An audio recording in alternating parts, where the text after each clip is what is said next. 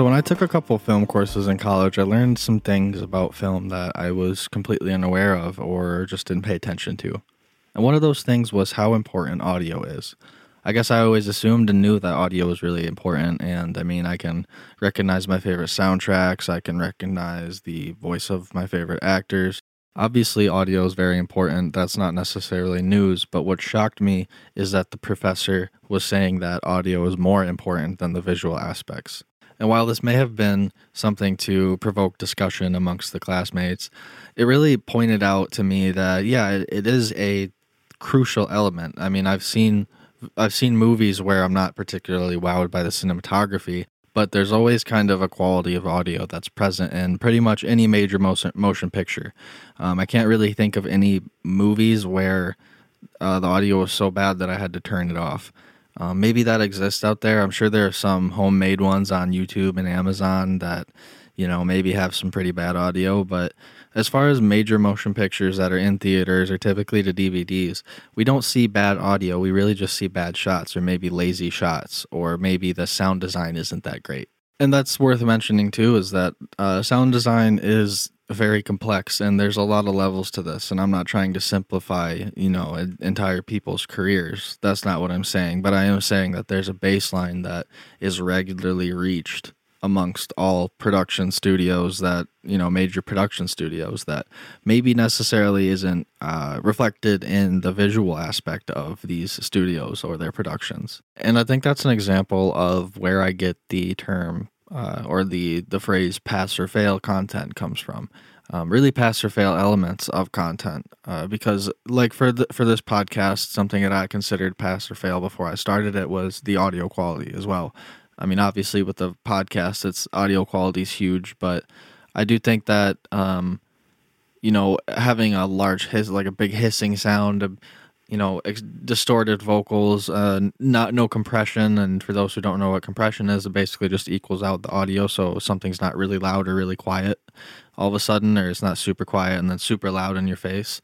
That's something that I made sure that I had templates. I made sure I had a process before I started this because I didn't want anybody to turn it on and to be immediately turned off by not being able to hear me or something. Or maybe something like a background noise that's distracting, which is actually kind of funny because it is raining really hard right now where I am. And it's actually storming, so there's some thunder and some booms that you might be able to hear.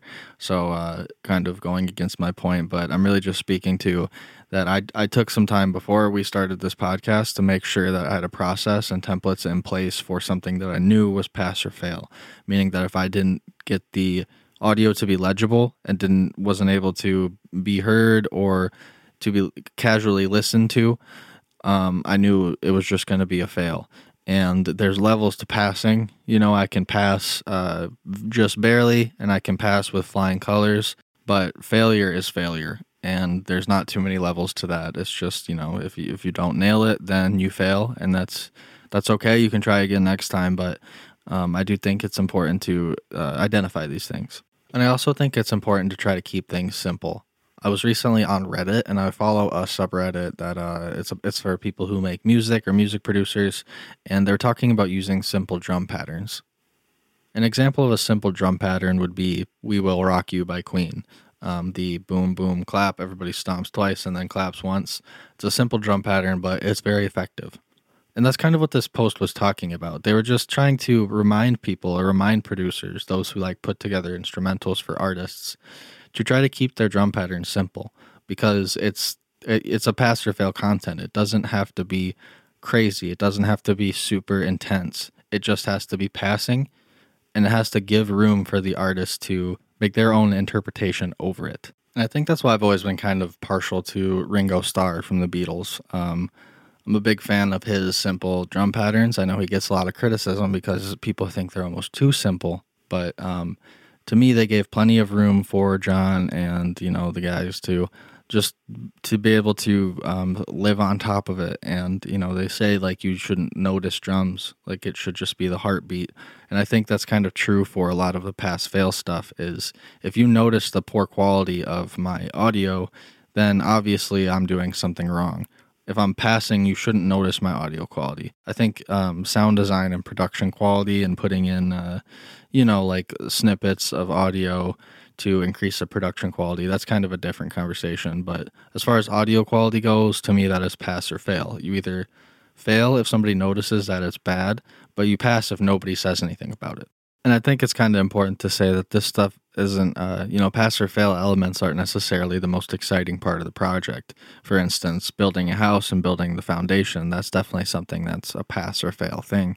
If you fail at building the foundation, the house is just going to crumble. You can build a foundation better or worse, but it's either going to hold it up or it's not going to. And the outside of the house is a little bit more exciting. That's what you see. It's colorful. That's where the design elements are. The foundation doesn't necessarily hype as much people up as that. Maybe there are some construction workers out there who get pretty jazzed up by a nice foundation, but most of us, I think, see the outside of the finished product, and that seems to be a bit more exciting. But the paint and the finish on the outside isn't more important than the foundation. In fact, the foundation's infinitely more important.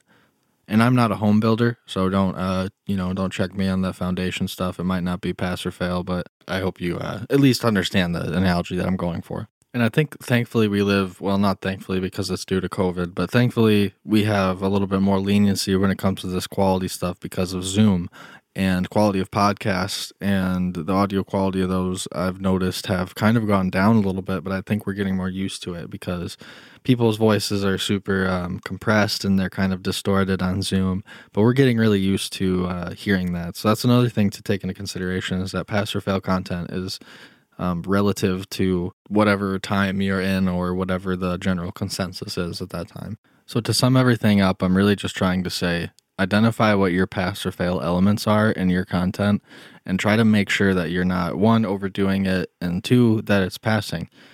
For me, it's audio quality for this, and I like to consider, the script writing and the performance not necessarily secondary, but definitely, decorations on top of the foundation. That is the less exciting production stuff that I do that, to me, keeps this podcast going every week. So that's going to do it for today. Thanks as always for listening. You can contact me at josh@tmillergroup.com, and you can visit the website at the link in the description. Thank you again for listening. We really, really appreciate it, and we will see you next time.